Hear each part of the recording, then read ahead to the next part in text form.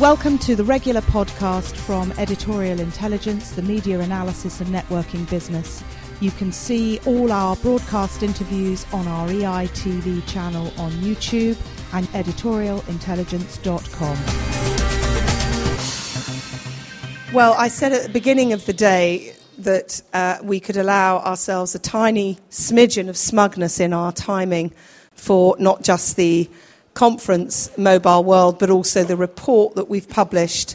And I think as the day has progressed and everything to do with the mobile world has dominated the agenda here, we're certainly pleased about the timing. This is the closing session. Once again, it's podcast. We are really very grateful to our partners because all our partners are our content partners. So it won't have escaped your notice that Edelman fielded a very fine chair this morning. Channel 4 fielded Benjamin Cohen and also Martin Fuel. And BAE and RIM, BlackBerry and Vodafone have really been fantastic partners for us. We would not have had the confidence to tackle in print and in this forum a subject that was on their turf without involving them. So I would just like to make that point. I'm now going to hand over to a person who is incredibly well suited to chair this closing debate, and the fact that he is a veteran formerly of News International will be something that will add extra kick, I am sure, but he has also now moved into the business of to use a phrase, policing ethics and standards a bit in journalism because he's Professor of Journalism at City University. He's raising his eyebrows, but you get the gist. So without further ado, to manage this final session and introduce his panellists, please, I hand you over to George Brock. Thank you very much indeed, Julia. Good afternoon, everybody. My name, as you've gathered, is George Brock. I'm the Professor and Head of Journalism at City University. I had been under the impression that this was going to be the one period of 90 minutes in today in which I wasn't necessarily going to have to discuss phone hacking with one news outlet or another. And I'm going to try and stick, at least in the openers, to the agenda that we have been given. The title of this session is What's Next? That allows, as you will immediately realise, all the speakers on the panel to talk about more or less anything they like, but there are two things they can't be heard to say. Those are, I don't know, and wait and see. I'm going to introduce you to the panel in the order that they're going to speak. At the far end of this, on this side, is Matthew Kirk, who is the Group External Affairs Director of Vodafone, which he joined in 2006. Before that, he was a member of the diplomatic service. He was posted in places like Belgrade, Gibraltar, Paris, New York, and he was the ambassador to Finland. He will come first in our speakers. Next up after him will be Andrew Hawkins, here on my right. He is Director of Mobile for Skinkers, and he has spent, according to his biography, a career at the leading edge of technology. It sounds rather uncomfortable. He worked at Microsoft, if I'm reading this correctly, before he was at Skinkers. On my left is Rory O'Neill, Vice President, Software and Services in Europe of Research in Motion, better known to everybody as BlackBerry. He's involved in BlackBerry's key enterprise target segments. He'll probably be able to tell us what that means in English in a second. Before that, he worked for GXS, I beg his pardon, and General Electric Company. To the other side of him is Simon Andrews, who is the founder of Addictive, mobile creative agency, launched in 2010. He did modern media in Europe, and before that, he was at WPP Mindshare, among other places. Last, but not at all least, right on the end, is Derek Wyatt, who is a digital consultant and was a founder of the Oxford Internet Institute. He was a Labour MP from 1997 to 2010, and he played a lot of rugby in the past. Those, ladies and gentlemen, are your panel. They are under strict instructions to keep themselves in their introductions to 5 minutes each. I am a notoriously unsympathetic chairman, I warn them now. Matthew, you have the floor. Thank you very much, George. And I will avoid your two no-go phrases by recalling that famous quote that I'm very cautious about prediction, particularly when it concerns the future. what we are living through at the moment is clearly an extraordinary evolution and a technology taking hold in people's lives at a speed that no other technology has in history. We're also seeing the internet as an ecosystem starting to transfer from the fixed-line internet that we've all grown up with to the mobile internet. The majority of the world's population will only ever experience the internet as a mobile internet. And so as we're seeing ourselves making that transfer, this extraordinary growth, we're also seeing an equalization in terms of access to technology, but not yet access to information happening across the world. So that's all very exciting. For companies like us, it poses a huge number of challenges, technology challenges, selecting the right technology, deploying the right networks, all that kind of boring stuff, which is necessary to make it all work, and which I wasn't proposing to talk about at all this afternoon, unless you want me to. For me, the real challenge and I'm saying this without a word of irony given the events happening in the news today, the real challenge in all of this is to build a system which is both pervasive across the world in the way that it can easily be technologically, but is also local and personal in what it does. The difference between the big screen internet and the small screen internet is that the small screen internet is very personal. It is in your pocket. And it's doing what you want it to do in a way that the big screen internet can serve an awful lot of people. The device, the connection, all the rest of it can serve an awful lot of people, and you personalize it as you use it. The second thing, though, is about trust and your ability as the range of services and the range of things that you are consuming through the device in your pocket becomes more sophisticated, more personal, as you get into payment systems, healthcare systems, family communications, all these kinds of things. Your ability to trust what's happening out there in the cloud, the famous cloud, with your life being lived through your mobile device is, I think, one of the fundamental challenges for all of us in the industry, wherever, in whatever part of it you work.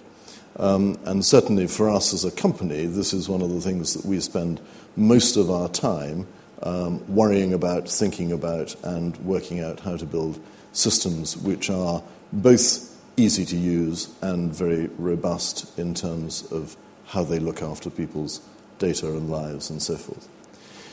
Looking at the emerging markets, and as I said, I think this is a wonderful moment when we are actually bridging the digital divide between north and south. We're also, in many ways, bridging a rural-urban divide, particularly, again, in the emerging markets.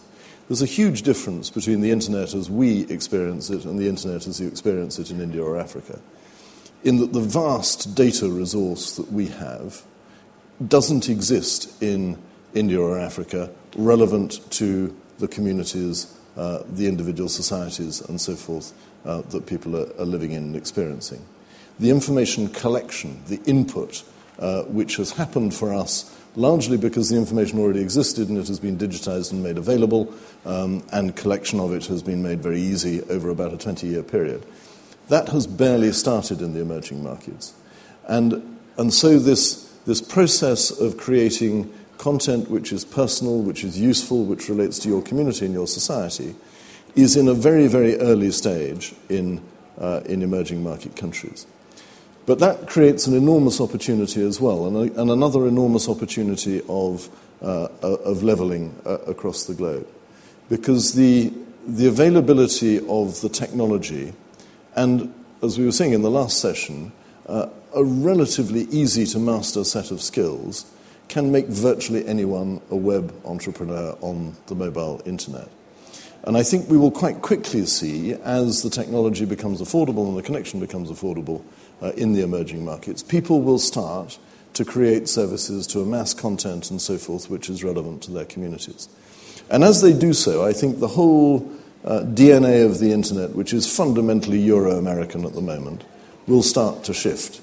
And it will start to become much richer in language, richer in content, and slightly more difficult to manage in terms of our consumption of it. That comes back again to the session we had before and to making sure that it is as easy as possible to access the things that you want to access in a reliable way.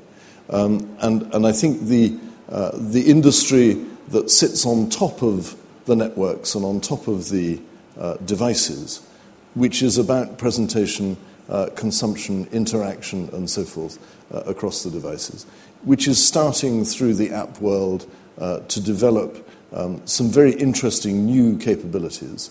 That has a very long way to go. We're in the early stages as we see how systems can come together and you can start to book your flight, check in, have your boarding pass on your smartphone and all the rest of it, and actually do a whole series of transactions which used to be different transactions with different systems at different times in different places, all from wherever you are as you're on the move, and make it all work.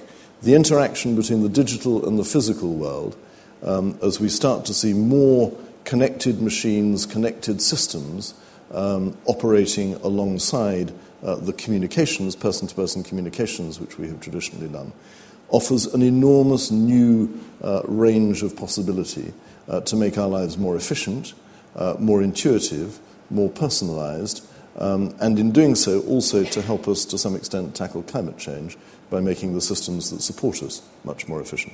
So a very exciting future, and one with lots of possibility for many, many people around the planet. Thank you very much indeed, Matthew. Andrew. Well, so first of all, let me tell you the perspective that I'm coming from. I work for a company that build mobile apps, so I come from the perspective of the technology that powers a lot of the experiences that we're enjoying today and the experiences that we'll enjoy in the future. So before I guess at what's coming next, which is obviously all it can be at this stage, I'd like to tell you what my view of mobile is. Because today there have been a lot of conversations that have been quite broad, that have dipped into mobile and talked about mobile, but for me, mobile is the technology and the services that enable me in the contexts of my day-to-day life. So as I move from waking up in the morning to going to bed at night, there are lots of things that I do. And for me, as somebody in this industry, mobile is how I can enable communication, utility in all of those contexts. And that's how it differentiates from the fixed web that we're all very much used to. So I think of mobile as something that I do whilst I'm doing something else. And my conjecture about where this is all going will be within that frame. So in the reasonably near future, so let's say within the next 24 months or so, mobile will start to focus a lot more on bridging, as we've already said, the physical and the digital worlds. Looking back, mobile has been about presenting content in a new form, but really that's just different places of consuming content that you might otherwise consume on the fixed web, let's say. It's going to become much more about how do I bridge my presence in this room, my proximity to other people or other devices with the digital world that I also participate in. And some specific segments that I think will benefit from that transition, certainly retail. The majority of retailers out there have been very public about the fact that they don't yet have a mobile strategy. Their competition do in many cases, and that's something that they're going to need to catch up with. And there are some exciting scenarios around retail that are already starting to emerge. Extended packaging, for example, so that when you're in a store trying to make a purchasing decision, you can learn a lot more about the product that you're stood in front of, your friends' opinions, look at how-to videos of how to erect a pushchair if you're in Mothercare, for example, really bring value to that context. Payments are predicted to be very large. Your mobile device is a mechanism for paying for goods and services, predicted by the Yankee Group to be over $1 trillion by 2015. Lots of services launching over the next 6 to 9 months. And actually in developing worlds, a lot of those services already in place. Second screen, bringing additional value to the TV viewing experience, extending and complementing the experience of consuming media on other devices. Obviously, social is something that's already been discussed at length today. And there are other scenarios that we're going to see emerging over the next 2 years. I think looking out a little bit further, we're going to become more passive participants in these mobile scenarios. It won't be something you actively do. It will be something that happens whilst you're out and about living your daily life. And I think there are 4 key pillars of the platform that need to be in place before that's going to happen. The cloud is something that we're becoming familiar with, but the cloud as a place where applications can execute on your behalf is something that will become important. Ambient computing, so being able to communicate digitally with your environment, down to the clothing that your friends are wearing. If you want to, I like that jacket, I'll buy it as well, being able to relate to that piece of clothing very directly. And also something that I think will be a huge challenge, but hopefully one that we can get over, is having a digital representation of me in the cloud where these applications are executing that allow me to participate digitally in a more disconnected fashion. Now, the privacy issues there are obviously immense and something that I hope over time we'll be able to get over. But there's the fallout from that transition is something that could bring an awful lot of value to us. The Kindle is a good example already of a service that's heading in that direction, where across a number of devices, and actually the device doesn't really matter to me, I can pick up a book that I'm reading at the page that I finish reading it, without having to tell it anything about myself other than who I am. So I could go around this room, grab somebody's Kindle and start reading the book that I'm reading from the same page. And that's because my identity, my licenses, my applications essentially are all executing on my behalf in the cloud. I think the device will obviously always be something that I carry around, but it's more likely to be my representative in that cloud execution of applications and scenarios that happen on my behalf. So it'll be my way of expressing my location, my presence, my mood, my proximity, but won't necessarily be the place that these experiences execute. And there are lots of scenarios that fall off the back of that can be quite exciting. One in particular where a lot of these things need to happen is there's a healthcare scenario in the University of San Diego already working on this, where there's an implanted glucose monitor that measures on a 15-minute interval as a diabetic how my vital signs are. Am I heading towards an episode? And it communicates with a smartphone. And it's the smartphone that does the computation on behalf of the user, but it can also alert people that need to be alerted should an episode kick off. And I think those passive but useful supporting scenarios that help me in the context of my everyday life, that's the direction I see it heading in. Oh, thank you very much indeed. Rory? Yeah, I don't disagree with a lot of, as you would expect, with what Andrew and Matthew say, right? I think as I'm third in line, I think I'll just take the liberty to be a bit more of a drama queen and ham it up a bit. The future of the internet is mobile. Like, give it up. The user experience that consumers expect, that users of smartphones and tablets expect, is the future of the internet. And that's not just a BlackBerry perspective. Look at Facebook, right? Facebook predicts that by 2013, it will have more mobile users than desktop users, right? The future of the internet is mobile. And if you look through the various ages of experience that the internet's delivered, it's moved from pure connectivity. When the powers that be decided to stop fighting in the Cold War, they got computers to talk to each other. It was about connectivity. It then moved through a flow of information, the information superhighway, the directories, the search engines, way before Google, when there was Lycos and Yahoo and all that kind of stuff around. That was the age of information. That quickly transformed into content and commerce. Whether that be like around the 1999 timeframe when every business had a .com extension, or the brands like eBay persuaded us that we could buy online, or lastminute.com just persuaded us we could travel online. That was the content and commerce experience. And we've quickly evolved through there, through Twitter and Facebook, into a community experience. And that's where the internet is right now. It's moved through those four very distinct phases. And the future of the internet is going to be the access that you get and the experience that you get in your mobile. And to sort of, call out three particular points in that, right? Like the first, and I'm sure you guys have talked about it a lot today, is the element of social. Social messaging, social networking, the social internet will be the first pillar of how people use things in a mobile capacity. We have this funny little service on our BlackBerry devices called BBM, BlackBerry Messenger. And in the space of 4 years, there are 45 million users of BlackBerry Messenger. We move over 1 billion messages per month worldwide. When Iniesta scored his goal in the World Cup final, traffic on BBM went up 3,000% 3 minutes after the goal was scored. Right? Social messaging and the way that communities will connect is already live on mobile.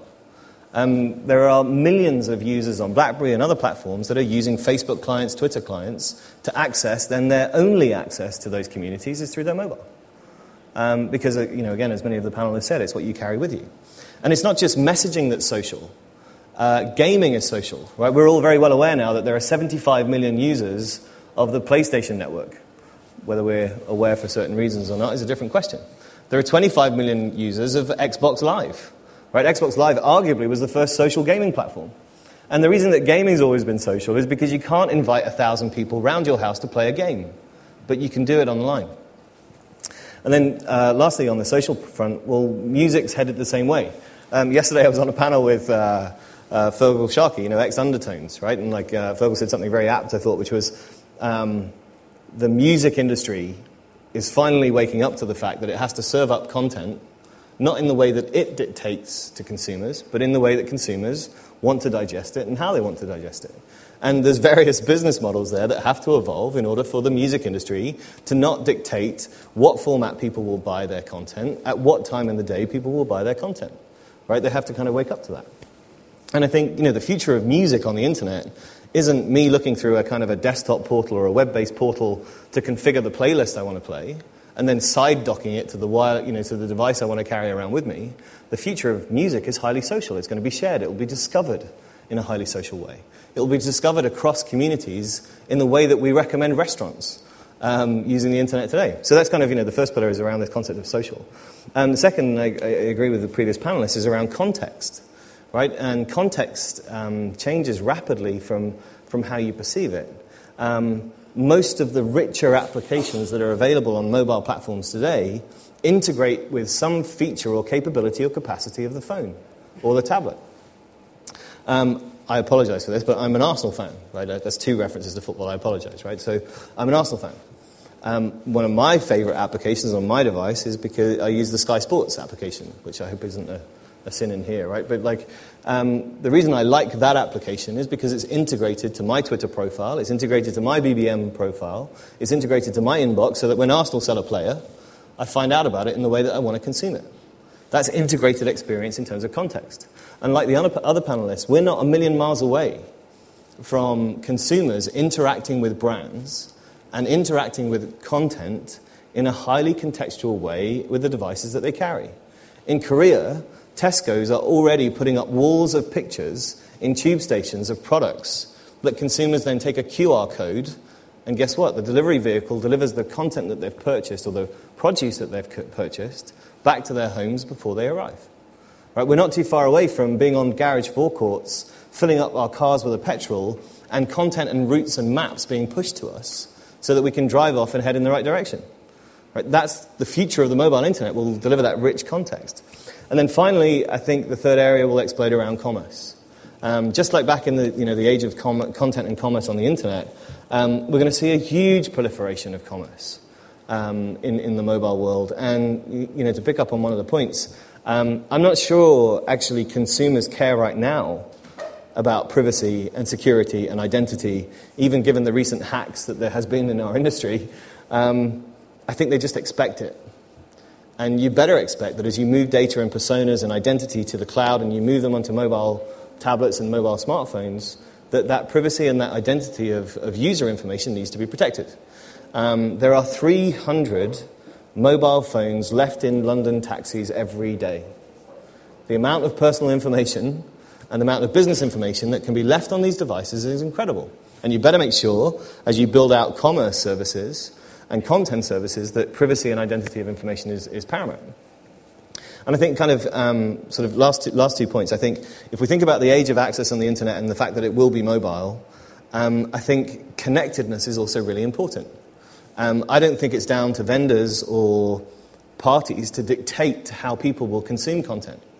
I don't think it's down to vendors or industry players to mandate how content should be delivered or how content could be bought or consumed.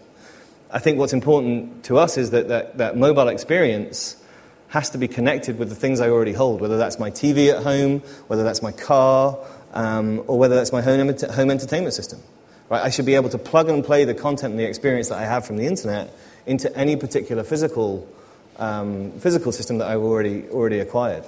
And then sort of last point is, I think we're kind of, for want of a better description, we're all kind of in this together, right? This isn't a kind of industry that's dictated to by technology, right? Some of the latest mobile technologies have been around for 10 or 12 years looking for a use case. Right? This is fundamentally about user experience. And content and services and devices and networks all have to coexist to deliver a very rich and compelling user experience. Nothing goes in the bin faster than a mobile phone, smart or otherwise, that doesn't work. Nothing gets deleted faster than an application that's difficult to use. We in the mobile industry have gotten to a place where we've almost created the most disposable industry in the history of all time, where there are millions and billions of applications that are getting deleted every day because they don't do what users expect. So fundamentally, we've got to kind of like put all these things together to render this connected mobile internet experience that delivers a very, very rich user experience as consumers look to absorb our content. Simon. I always worry when you've got to look at the future and try and predict the future. I grew up watching Tomorrow's World, so I should be going home to my mile-high block of flats with my jetpack now, and it didn't happen. And the mobile industry has got a track record of getting things wrong and not predicting things very well. So when Racal, the company that became Vodafone, were writing the first application for a license back in the 1980s, they put in there that they could see a future when as many as 600,000 people in the UK would have a mobile phone. The Treasury thought they were bonkers, ludicrously optimistic.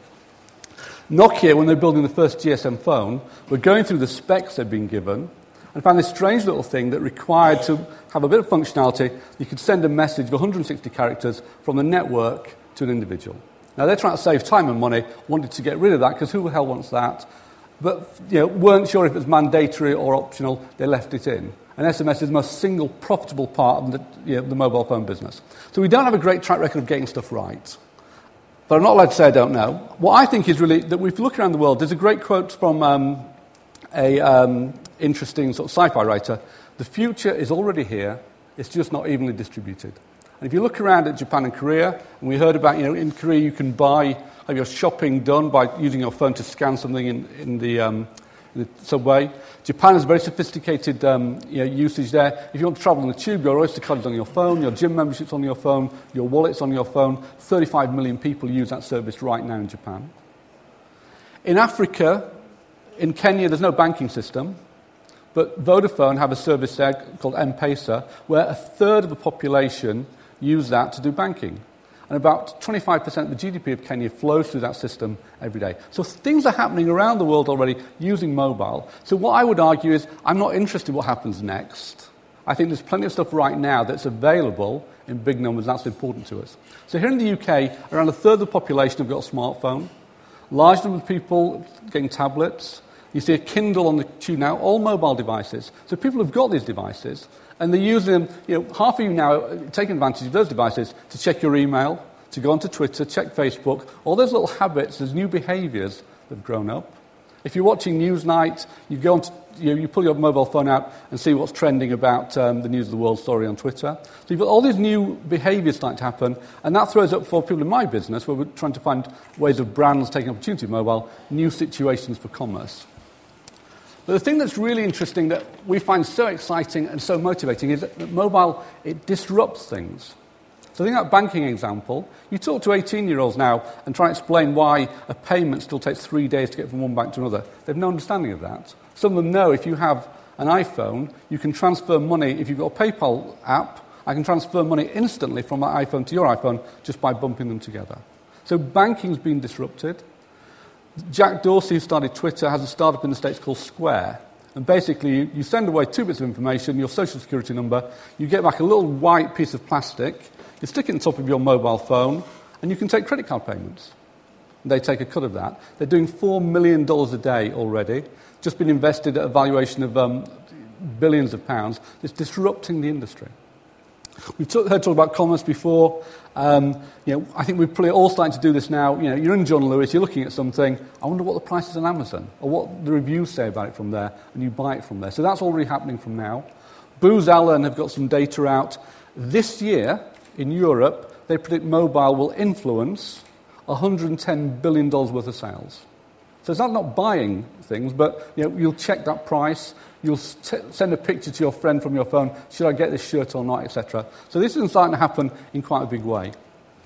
And Conrad earlier talked about cloud computing. I think that's the big area that is here right now in big numbers, but we haven't really thought about.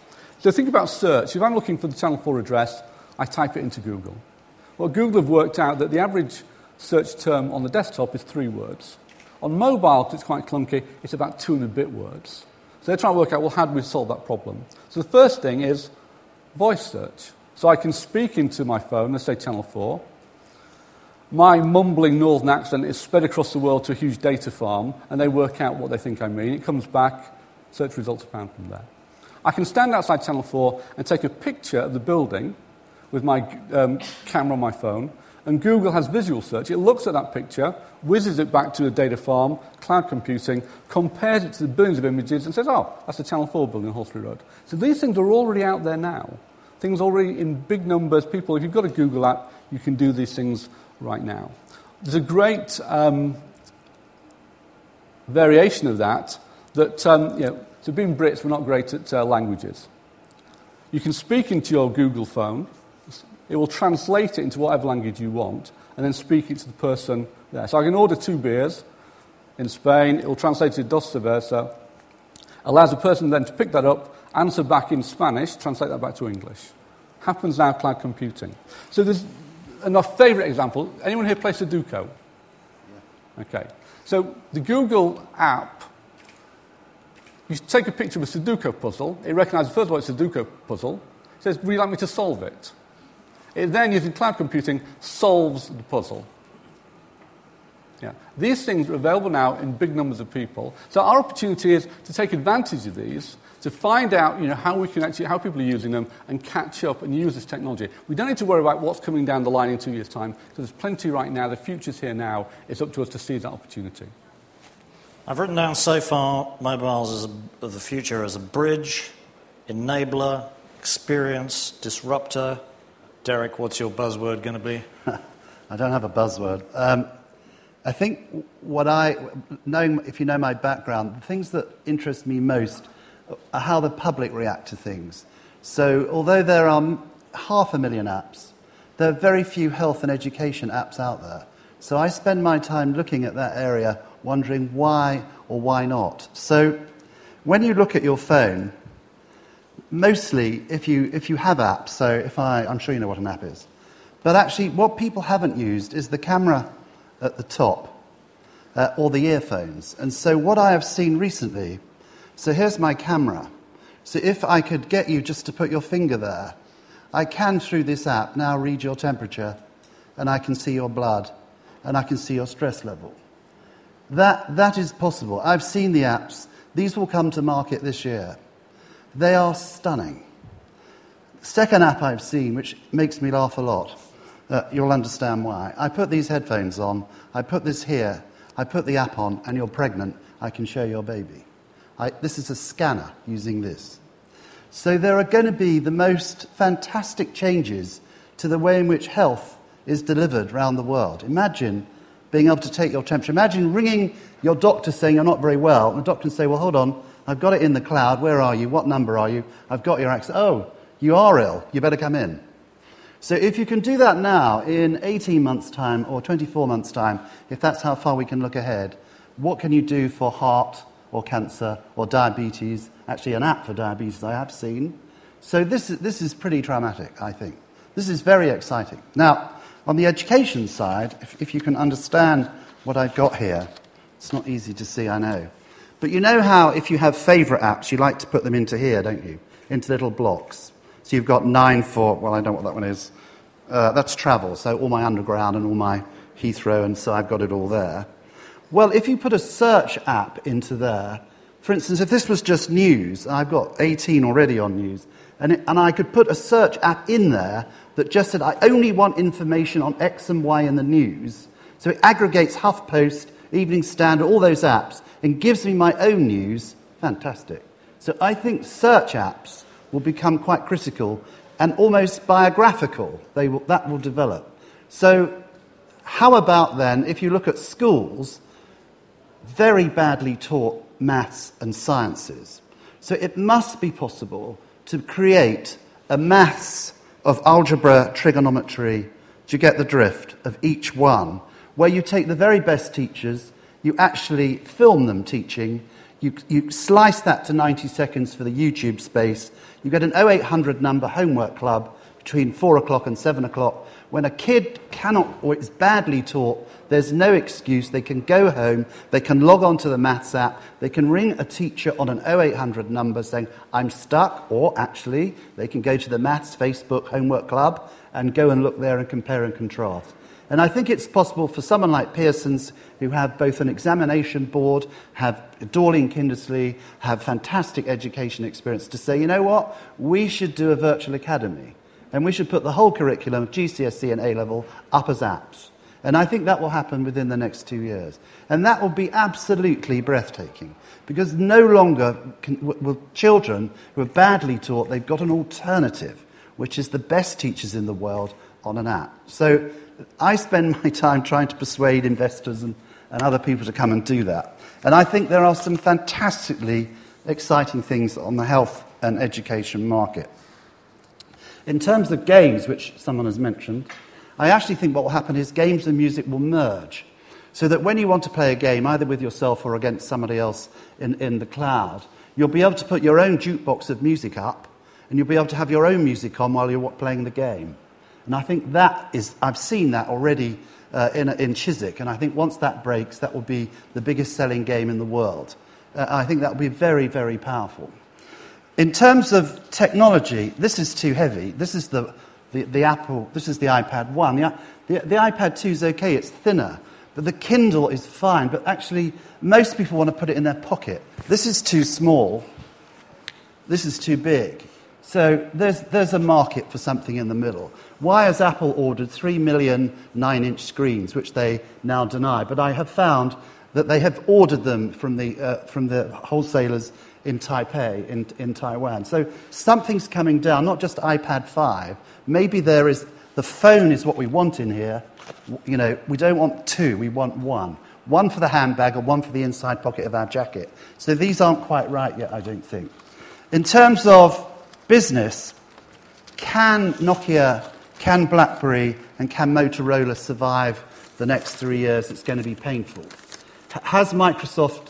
Is the reason why Microsoft have become so interested in Nokia, is it because actually they may make a bid? You have to try to sort of work out what's coming here. You've got an iPhone system, you've got an Android system, you've got a Windows system, you've got a BlackBerry system. Can you have four? Now, I know one person who's made the language possible so that you don't have to have designed 4 sets of apps.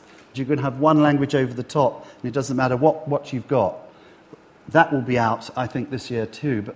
But I'm just thinking out loud, can you really have, 5 or 6 operators? Are you going to have 2 or 3? And lastly, Matthew, forgive me for quoting this, but a month ago, Sarkozy, so I do the politics now and governance, Sarkozy said, he called actually his own version of the G8, without telling too many people, but he called an EG8 in Paris. The G8 was in Deauville, and he summoned he summoned the main players anyway to Paris. And there was a debate, because what Sarkozy would like is some sort of governance regulation. And this was poo-pooed, of course, by Mark Zuckerberg and the Google people, and said, no, free market, da-di-da. But actually, to my great surprise, 2 days later, I'm reading this. We need to feel that our privacy will be safeguarded and that personal data will be secure. We need to be confident that our children will be safe. Owners of content need to know that their copyright will be respected. And in any civilized world, governments with proper democratic supervision need to be able to safeguard their citizens' security and fight cybercrime. Who is this sensible person but the chief executive of Vodafone? And he wrote in the FT on the 6th of June an article saying, actually, we do need to do something. And one of the things I've been trying to do for the last year is create an Internet Policy Institute. There needs to be somewhere for the citizen to come that gets independent advice. And, the more I talk about it, the more I get closer to getting the money.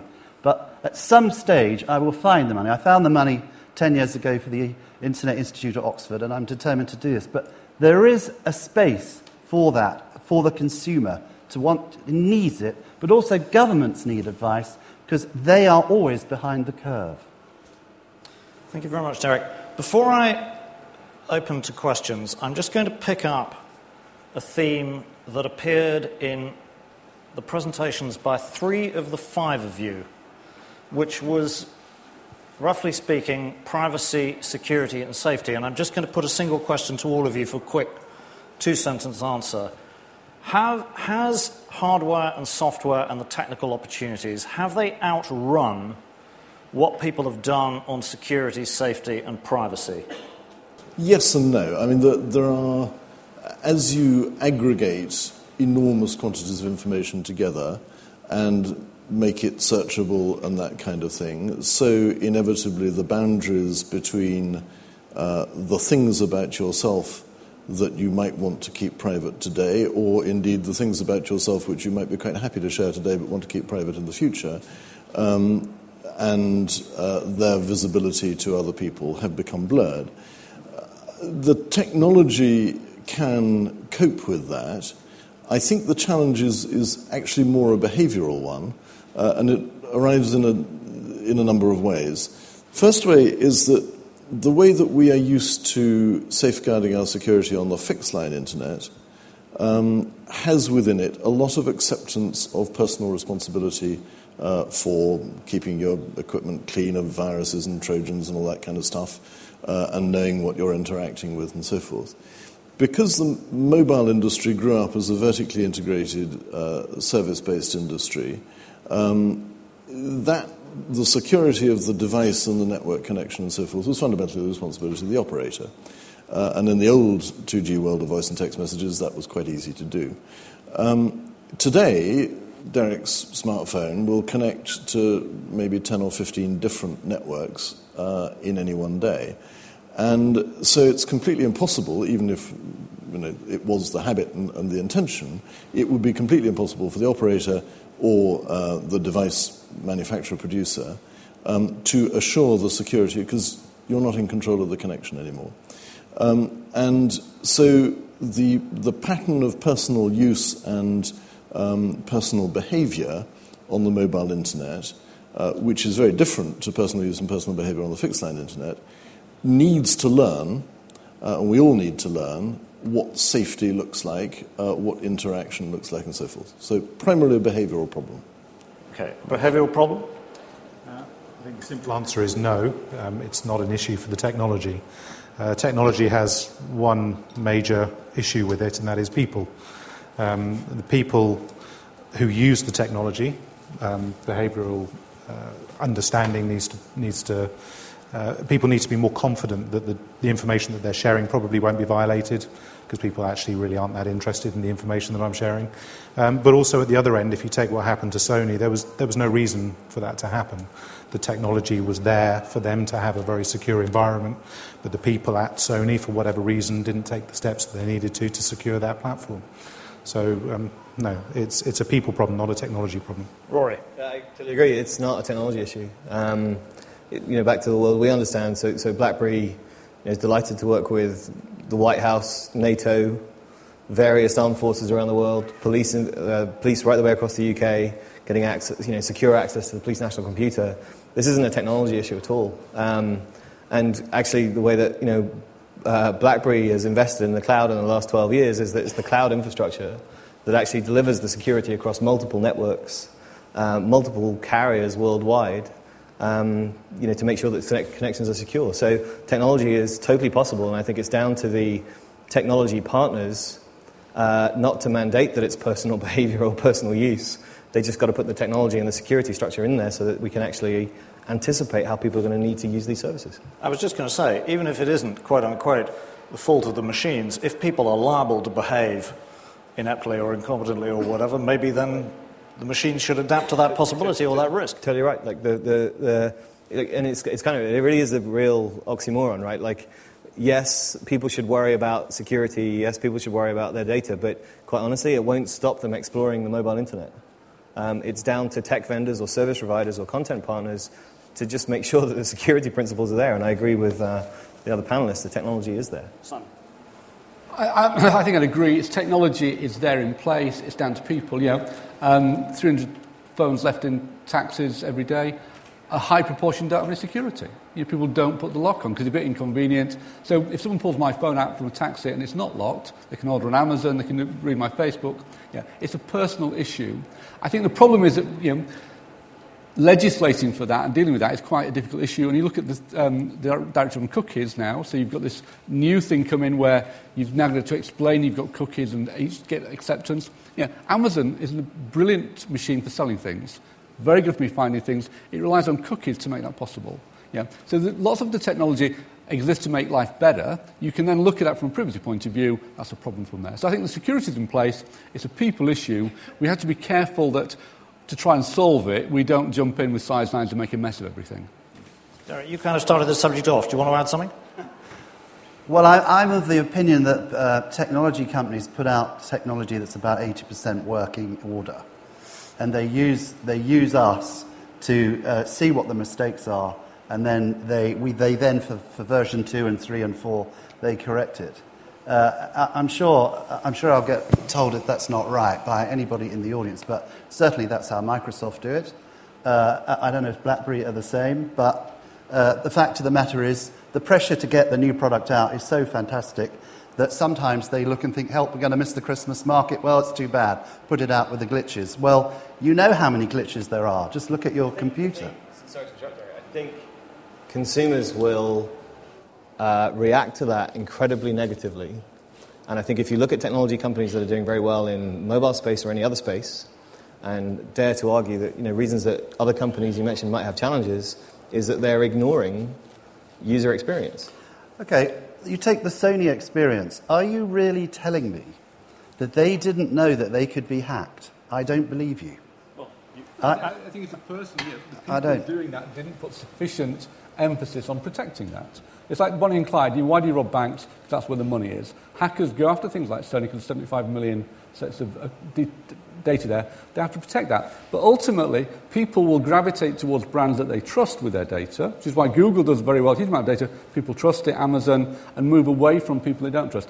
PlayStation has a huge problem now getting people to come back to that, because when my son wants to go on there, I'm going to think, well, actually, is it safe now? How do we know that? And according to Andrew, they knew very well what their problem might be, or could be. Well, if you look at Sony actually got a slightly more embarrassing, in my opinion, thing happened to them shortly after the first issue, which was that they communicated with all of their user base, told them a website that they could go to reset their password, and the information that they needed to use to reset that password was information that had been stolen in the original hack. So, that's not an issue for technology. That's just Sony being pretty dim, in my opinion. Many, I don't have the stats to quantify it, but I would argue, because I was close to security in my days at Microsoft, that actually many security breaches are down to the shortcuts that you rightly say that people take. But that's a problem for the relationship between people and technology, not the technology itself. I wasn't saying it doesn't happen, right, for any stretch of the imagination. What I'm saying is that I think the implications for companies that take those shortcuts is brutal, and arguably more brutal than it ever has been. Yep, I agree with that. Okay, it's now open to you. There are 2 roving microphones. We'll start with over here. Hugh Griffiths, Digital Potential. Not a question, but a comment to Derek. First of all, search. Go and look at Tap 2.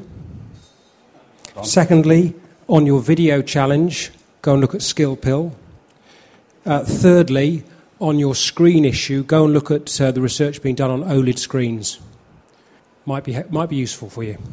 Right, I think Derek can feel a little internet session in the corner coming on. Yeah, don't worry. Anybody over this side? I have a question for Derek as well. Could you just identify yourself, please?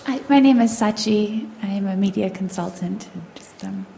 Just solely looking at mobiles for healthcare in developing countries, where it can be seen as an added privilege rather than an outright necessity. Do you see a risk, not in terms of hardware, software, but the development of such applications as we take healthcare is increasingly into our own hands rather than seeking professional face-to-face consultation? So what's trouble there, with WebMD, as people increasingly went online and started seeking their own, blogging and seeking forums from other, communities rather than... Well, you may remember Nicholas Negroponte took on Microsoft, Intel, and the whole world by saying you could have a small netbook at $100. And the closer he got to that final product, Intel withdrew their investment, so did Microsoft, because they said that's a market we need to be in commercially. Then Microsoft was slightly embarrassed and actually put the money back. It's not quite $100, but it is $200. Now, why I'm saying that is that was 5 years ago. In India last year, the education department ordered 100 million tablets, thin, $25 each. There's some hiatus about the copyright of some of the technical information. But if you, I forget your word you used, but disruptive, if governments wanted to be disruptive, they would get a thin version of everything in technology, because you don't need much of it. You don't need 80% of what Microsoft gives you. You only need tiny bits of that. If you had a thin version of a tablet at that sort of cost, they would fly out of the shops, and you would then get, in the developing worlds, what we have here. I think that's not so far away. China Mobile, which is the largest mobile company in the world, is currently under another, I think it's them, I can't be certain, but they've put into into Mumbai 4 million thin smartphones, and they're free. And they're trying to disrupt the market which Vodafone is in, Reliance and Tata Docomo and others. I find that's rather interesting. It's the first time the main technology people in China have started to say, you know what, maybe there's another market for us too. So I think these things will come very cheap very quickly. And I think we will go into self-assessment for health because we can't afford it. Matthew, is Vodafone encouraging people to make super thin tablets? Yes, we are. And, various different kinds of technology. We actually have a new thing for emerging markets, which is the cheapest way to get a sort of large-screen internet experience. We call it the web box. It's basically a keyboard which has a stripped-down browser in it and a mobile connection, and you plug it into any television, so you don't need to buy a screen. And that's been ordered by several African education ministries for schools. But the point I wanted to make about healthcare is that I think the real challenge for healthcare in the developed world is not a technological challenge. For the last 7-8 years, we've been working on mobile applications for developed world healthcare. And there are revolutionary things that you could do incredibly easily, which would improve the efficiency of healthcare delivery, make it much more personal for the patient, and so forth. The barrier is public service reform, public sector reform. And it is incredibly difficult to sell new, more efficient technological solutions into enormous Western public sector healthcare systems. We've had far more success selling healthcare solutions in the developing world. Because the gap there between sort of capability and provision is so huge. Same, you referred to our mobile payment system in Kenya. That has taken off with the most remarkable speed because of the absence of any alternative. And paradoxically, I think some of the most interesting innovation in healthcare systems is happening in the developing world because you don't have the procurement barriers that you have in the developed world.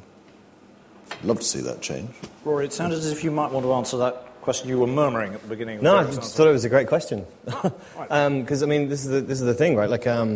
What we're liberating here, whether it's in healthcare or whether it's in education, is we're liberating the amount of information that an individual can get And fundamentally what you're doing is, who's making the decision? Right? And, I just thought it was a fascinating question.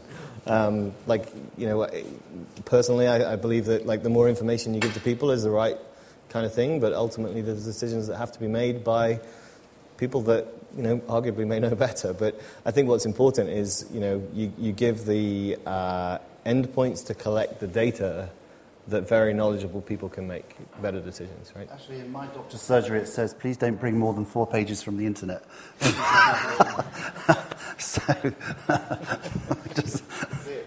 Right.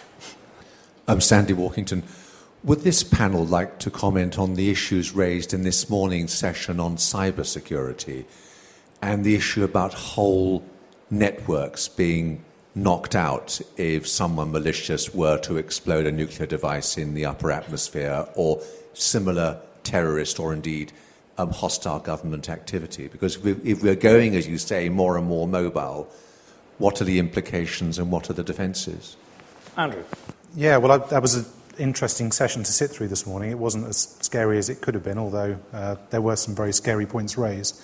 Certainly as we depend more and more on technology generally, then our vulnerability to those attacks becomes something that can have a much larger impact on all sorts of elements of our lives.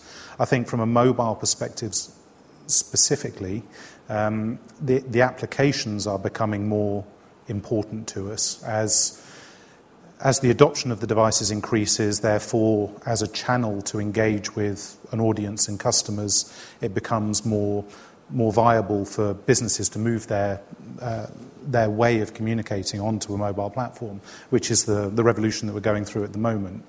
Then certainly mobile becomes a much bigger element of the disruption that would be caused from such an attack. I won't pretend to have any insight or answer into how we avoid that, other than I'm going to be... But we are more vulnerable. Oh, we're certainly more vulnerable. At going more mobile. As we go more mobile, it's more vulnerable. I'm not sure mobile necessarily adds to it. Was that the drift of your question? Yes. No, I don't think mobile necessarily adds to it. It just moves the device that's not going to work anymore. Matthew. In fact, experience shows that the mobile networks are more resilient than the fixed networks. If you look at the impact of the tsunami, the Japanese earthquake, that kind of thing, major catastrophe, because the mobile network propagates in a mesh format, you can take out a bit of the mesh and it just navigates its way around it. Whereas the fixed line network relies on physical connections going from A to B, and if the right physical or the wrong physical connection is cut, then you lose an entire area of network. So that doesn't deal with the sort of mega catastrophe. And any system is vulnerable to the mega catastrophe, the power systems, the water systems, all the rest of it. And I think this is one of the prime areas of government focus. I've been very struck at how much attention to this our Prime Minister here is devoting and the President of the United States is devoting. I have to say we don't see anything like as much in most other European countries. I think if you're looking from a sort of public policy responsibility at the role of government in this digital world, then government taking the cybersecurity seriously as a key part of the vital national infrastructure, just as important as water, just as important as power, this is really important. And as I say, I think the focus this government is putting to it, the US government putting to it, is very strong. But I think there are a number of other governments who could profitably look much more closely into this area. Anybody else want to come in on this? Derek, yes. You've been a candidate in a general election. So when you went knocking on the doors, when did anyone ask you about cyber terrorism? When did anyone ask you about anything to do with the internet or privacy or child pornography? Did anyone ever raise it in any time that you were canvassing? Probably not directly. Okay. No, nor me, just so you know. 13 years I had a go at this. And the reason is because it's hidden. So if you go to your police force and ask them how many people look at cybersecurity, if there's more than 2, I'll be stunned. We've got 43 police forces in England and Wales. That doesn't mean that we've got very many people looking at it. If you go to the Met Police, I can tell you there's probably less than a dozen people. So the ramping up that we're talking about currently is happening, but we are somewhere behind the curve. And I understand, although I haven't seen this in writing, the government has got a cybersecurity summit in November. Well, there we are, Matthew's nodding. I think that's being run by the Foreign Office, I think. Maybe because they were hacked about 6 weeks ago, and this was their first experience, or it's the first experience they knew. But it is... the first experience they revealed. They revealed, yeah, maybe that was it. So we've a lot to do, but it is certainly on the front page in number 10. Julia. I had a question. How much are you prepared to disclose about the investment you're making in serious long-term future casting, trending?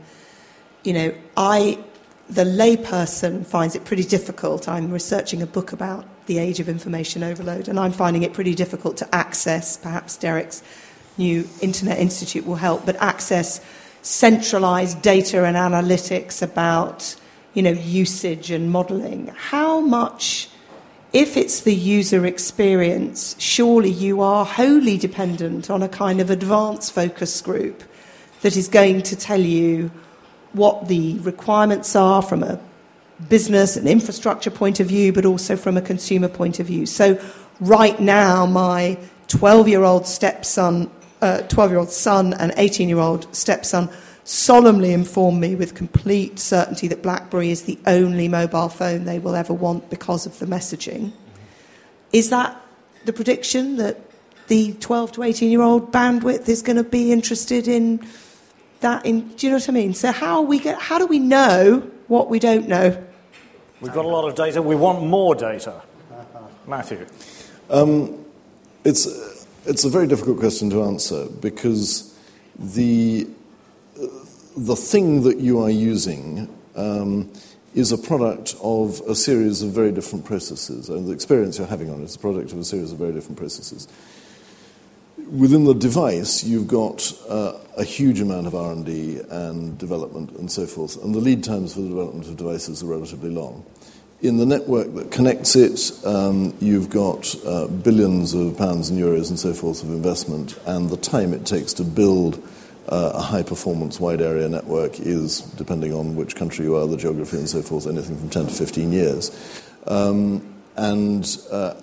Upgrading an entire network, and the technology is getting better at doing that, but it still takes a long time. But when you get into the application layer, you've got an extraordinary dynamism of development, people trying things, some of them succeeding spectacularly. I met at the end of last week in Finland the guy who founded Angry Birds. And I can't remember how long ago he founded it, about 2 years ago. He's got about 250 million users so far. And he very calmly said, my ambition is to be a bigger entertainment brand than Disney, and I'm going to do that in another 2 years. And he might succeed, who knows? That's from 120 people in funny little Finland have just sort of gone off and done that. So you can achieve extraordinary penetration across these platforms in the top layer with developments that can be done, what we saw in the earlier session. They can be done in front of your eyes in a matter of seconds, if not minutes. And so that level can be incredibly responsive to what the customer wants, what the consumer wants, in a very dynamic way, and can keep evolving and changing and testing, and the price of failure is fairly small there. The price of failure at the device level, as Nokia are discovering at the moment, and at the network level, is huge.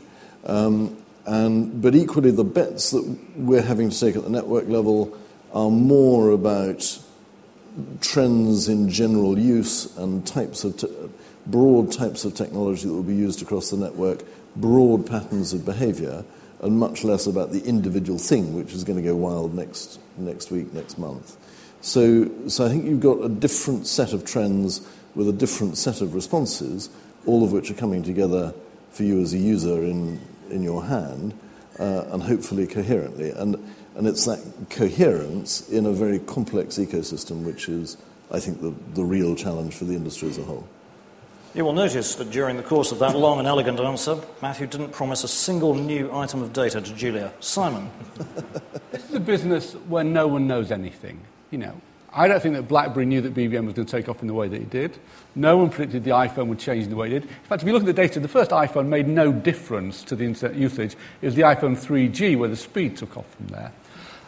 Angry Birds is fantastic. It's the 51st game that studio produced. I have no idea what the other 50 are because they were miserable failures. So no one knows anything. And if they did, Google would have predicted Facebook and built that. Nokia wouldn't have the problem they have now. So it's very hard because what we're dealing with consumers who find bits of technology and work out, does this help me or doesn't it help me? So BBM works really well. SMS has taken off. DVD, being huge. Skype Plus gets adopted. We're trying to work out what consumers, are going to do with this. And you go back to the Sony example. If you ask people, do they want a machine where you can listen to music walking around, they'll say no. You produce a Walkman, and they say yes in millions. So I don't think anyone knows anything. Everyone would like to be ahead of that curve. But you've got loads of very clever people innovating, putting stuff out there. Oh, that did work, that didn't work, and try and go from there. So we're in a very almost biological sort of state here. You're putting lots of things out and seeing what takes root and what doesn't. But I think there are some rules in that. Julia and I, on the train on the way here, I sat in front of two school children. They must have been 15, 16. And they picked out their BlackBerries and said, look, this BlackBerry thing, it's really sick, isn't it? Well, sorry, it was in it, I think. And, we didn't predict that. You're dead right. We put out pin-to-pin based technology and turned it into BBM, and it was a social phenomenon in the UK and Indonesia and Saudi Arabia and a whole ton of places. I think to Simon's point, that there are a couple of rules as you kind of look to build new consumer services. One is, and I quote Mike Harris on this, who founded First Direct and founded Egg, the worst thing you can do is ask the consumer what they want. It's much better to observe how they're using this stuff or how they do stuff, whether it's in hospitals or education or any part of the Middle East, any part of Africa or the Middle East. It's better to be observationalist in what you're trying to capture. And then secondly, you've just got to try more things. And some of them will land. And as a company, we spend nearly 7% of our revenue on R&D. A lot of it is in trial. And just to comment on some of the things that Derek said earlier, I think that there are, these are billion-dollar industries. I think there are many industries that survive with more than 3 competitors. I'm GE schooled, and I'm told that, if you get more than 3 or 4 competitors, that tells you you're in a market. And I think the reality is that it's not vendors or analysts or commentators like us that tell people what platforms are going to be around in the next 2-3 years. It's consumers. And the numbers we care about are the number of consumers that are choosing the BlackBerry platform, whether it be for BBM or whether they're choosing for secure email in the financial services sectors. Consumers will dictate which platforms and which devices get used in every market. Derek, is your Internet Policy Institute going to be in time to help Julia with her book? Oh, Julia, Steve Jobs has never, ever trialled anything. Do you know they don't at Apple? They don't ask consumer focus groups to come in. They say, this is what is required. They then turn to Jonathan Ive and say, now design it. And, I don't know another company that Jonathan meets Steve twice a day. I don't know another company that invests so much time and effort in design. And other companies could learn from that. In fact, when I spent a week at Samsung, they got the message. If you look at Samsung's products 5 years ago, you wouldn't have bought them. Now you rush to buy them, whether it's the television, the fridge, the phone, the tablet. They're absolutely stunning. And I'll tell you why, because they're using different designers. Andrew, data. Where did Julia find it? I have to agree with Simon, I'm afraid, that because our customers ask us all the time, who else has done this, how did they do, were they successful, and we're really early still in the economy that we're discussing, and that kind of data either isn't available or isn't being freely shared. I think where we are, though, in the evolution of things, if we take an app perspective, we're now at the point where our customers are taking projects seriously enough that they understand that consumer focus groups are things that they should do and are prepared to invest the time and the money in doing that. But that's only because the audience is there now to build a case to invest the time in doing that. But the availability of data to support business cases in this world really aren't there at the moment. Is it things that are moving so fast? I was saying 10 years ago there was the Faith Popcorn prediction. I mean, prediction was big. What's happened to prediction? Is it that we're just overrun with the now? It's just celebrated 100 years. But in the 50s, late 50s, they said there would be 4 large computers for the whole world. Because they were still on mainframes this size of this building. They just thought, well, suddenly along comes, not just Apple, but, there were a number of people at the end of the 60s and early 70s thinking about the small mini computer. But Bill Gates was quoted as saying he couldn't understand why Steve Jobs went back to Apple. Indeed. Right, there's no future there. So I don't know, predictions, I don't think predictions are worth much. Right, I think what's much more important is to stay close to your consumers and, do trial things, right, and see what things get, what things land and how things are picked up. We spend a lot of time working with startups, and the fashion app, I think, a very valid way of working is agile iteration. So they'll design something, launch it, see if consumers use it, and keep changing. And the coolest word in startups now is pivot, which means, we've pivoted the business and started doing something else, which really means we were doing that and it failed miserably, so we've got a plan B. Sure. But pivot sounds much better when you've taken $20 million of investment money to do it.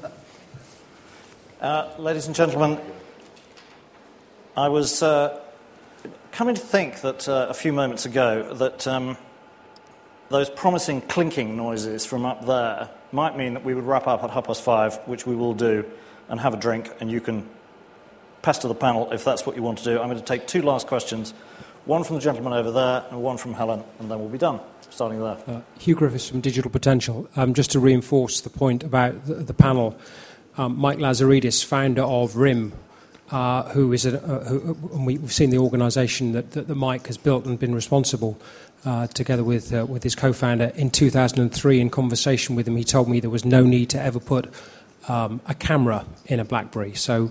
But Mike, thankfully, listened to his customers. My question, however, is that we've talked a lot today about security, data privacy. The panel like to comment on the view that, a personal view of mine, but I think it's shared by others, that given the wealth of data that now exists within mobile operators, within social networks, that we could foresee a world in the future where, in exchange for use of that data, consumers make a conscious choice of an exchange of value with maybe their mobile operator or maybe other brands. Okay, I'm going to take Helen's question and then we'll just go for a quick last go-around. Thanks, George. It's on the question of privacy again, and the way that the panel spoke about privacy earlier on in the session was that it was the responsibility of individual mobile technology users to protect their own privacy. But I wonder how much in the future they think that actually mobile technology companies are going to have to kind of be privacy campaigners themselves. I'm thinking here in particular of the BlackBerry story in India, which kind of blew up when a group of us went over to India recently at the Institute of Ideas.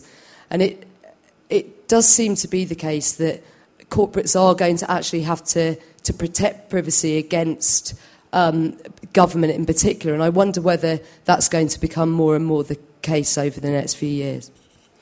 Okay. Wealth of data, exchange of value, privacy campaigning. Matthew. On the data exchange of value, I can see things going in that direction because I think people are becoming much more conscious of how much of their data is stored around the place, and also of the various different uses that are made of it.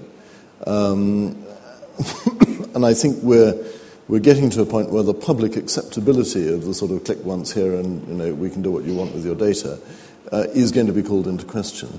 And companies that store large amounts of data, including companies like Vodafone, are going to have a much more direct relationship with the individual customer about what's happening to their data. And obviously that's going to be a relationship which either in type of service, so you want intuitive services that are helping you through your day, well, we can only do that if we can use your data to provide you with those services, or in terms of some form of deal that, you let us use your data for this and you get a free pizza when you pass Pizza Express or whatever.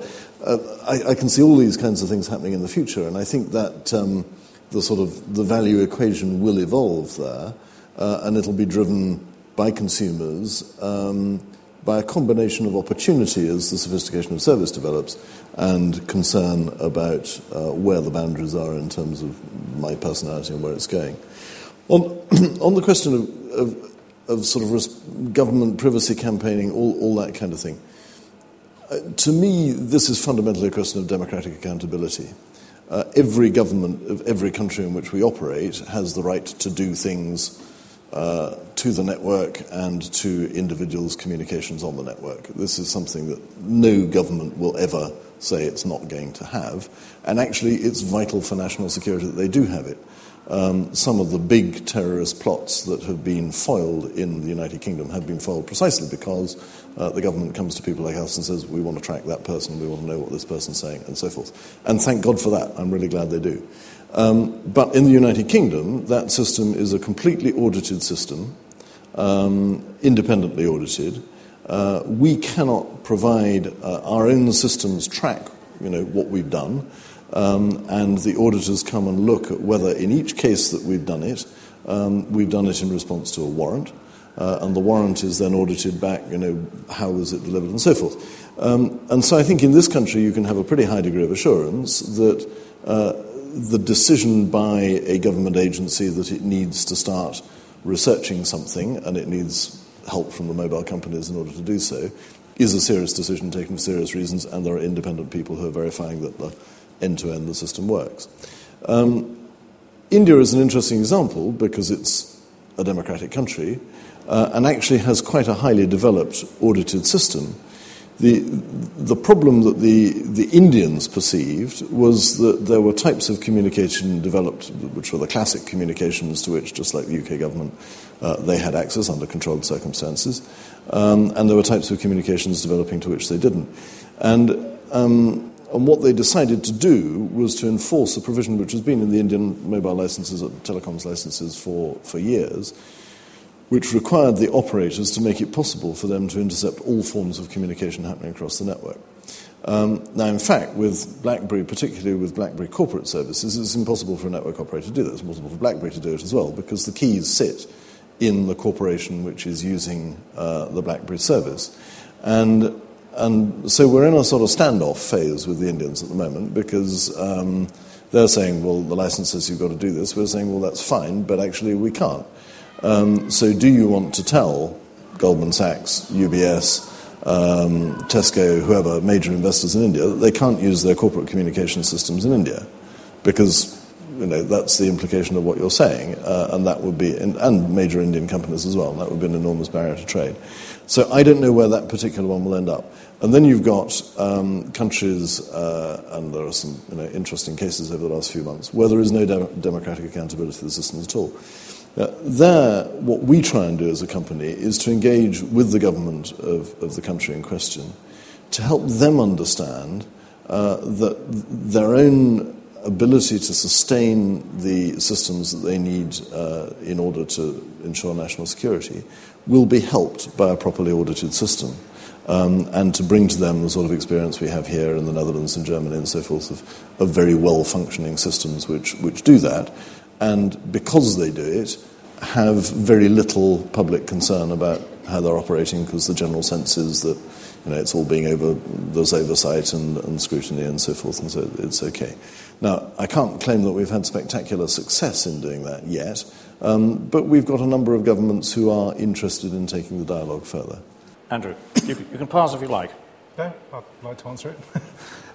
Actually, the first question touches on where I was trying to go with my opening statements about where I think mobile ultimately will go, which is this personal frustration that I have all of this data out there, that I'm leaving with all sorts of different companies that are distributed out across the internet, and I'm not getting a lot of value for that other than the direct services that they're providing. And if I can bring all of that information together and have applications that exploit an aggregated view of all that information, then I may be prepared to pay for services that are ultra-personalised, because it's exploiting this aggregated view of that content. I'll give you an example. I'm a Love Film user. love using Love Film, but I do find that some of the films take a long time to come through because they're popular films and they don't have enough discs. Now, I walk past HMV every day on the way to the station in the morning. Now, it would be great if HMV could tell me that they have that film that I haven't been able to see for the last 3 weeks and give me a 10% coupon. Now, I'd kind of pay for that service because it's ultra personalised, because it's a derivative of the aggregation of all this content, of all this personal information. The problem then comes when you coalesce all of this data, how you protect it. How do you have some kind of trust in wherever this place is that's aggregating this content? I think the content that describes me will still be distributed, but there will be a place I go to create this aggregated view of me.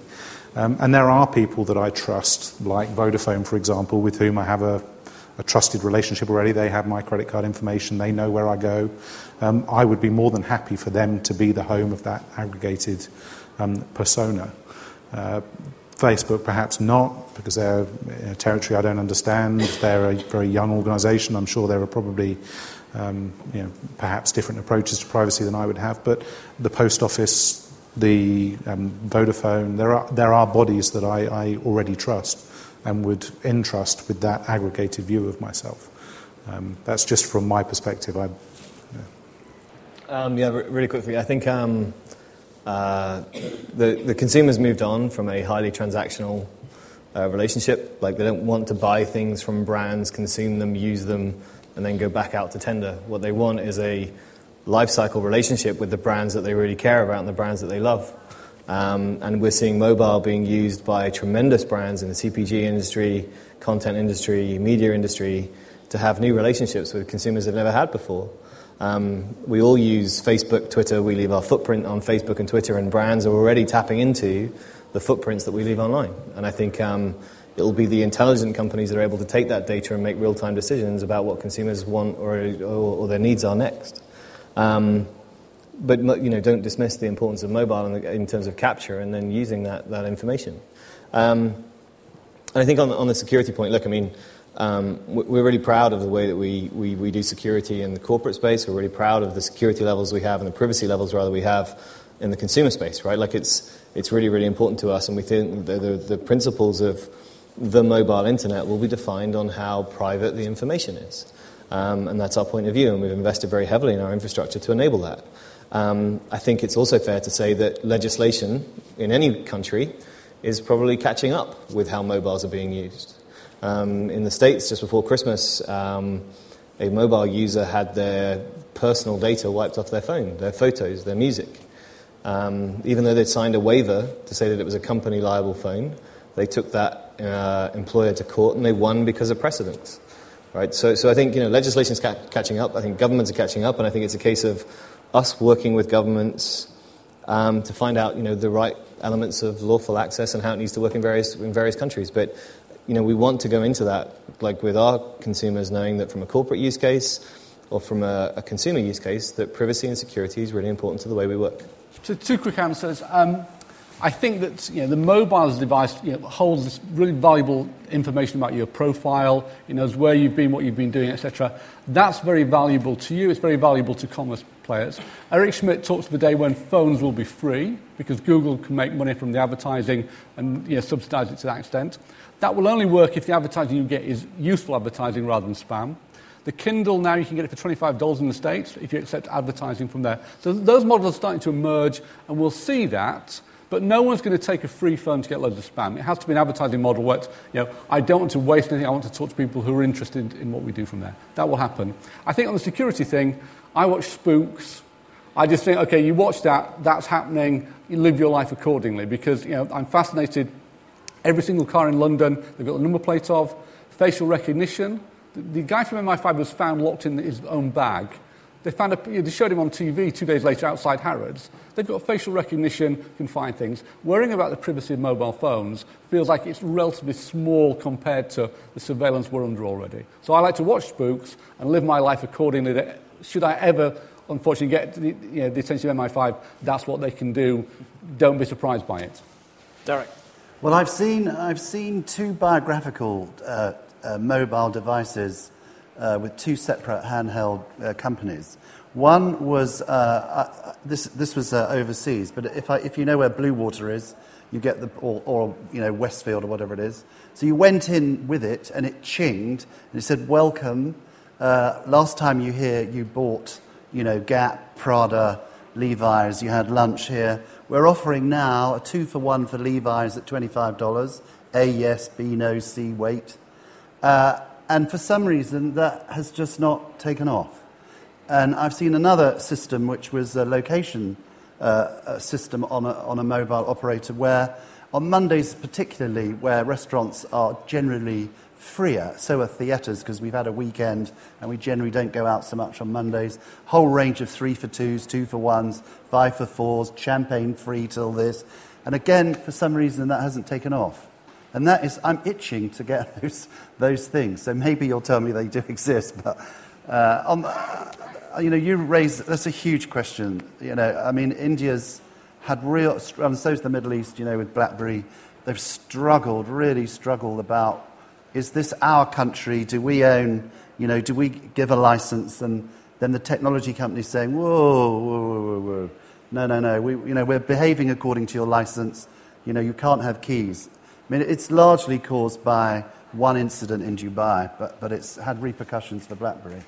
But I think in the end, where's the citizen, just to finish, where does the citizen go then on privacy? So say we have a privacy law. Here we are, we've got a joint committee in the House of Commons. So maybe we go, okay, we're going to say this. Well, what happens if France and Germany and America and Canada say, well, we don't like that? So where are we going to take the privacy argument? Because we are, it's mobile. And I think there is somewhere we've got to sort of tease out over the next 2 years. An agenda for editorial intelligence's next conference, perhaps. Actually, we've run, as it turned out, completely to time. So therefore, it only remains for me to ask you, if you would please, to thank our panel.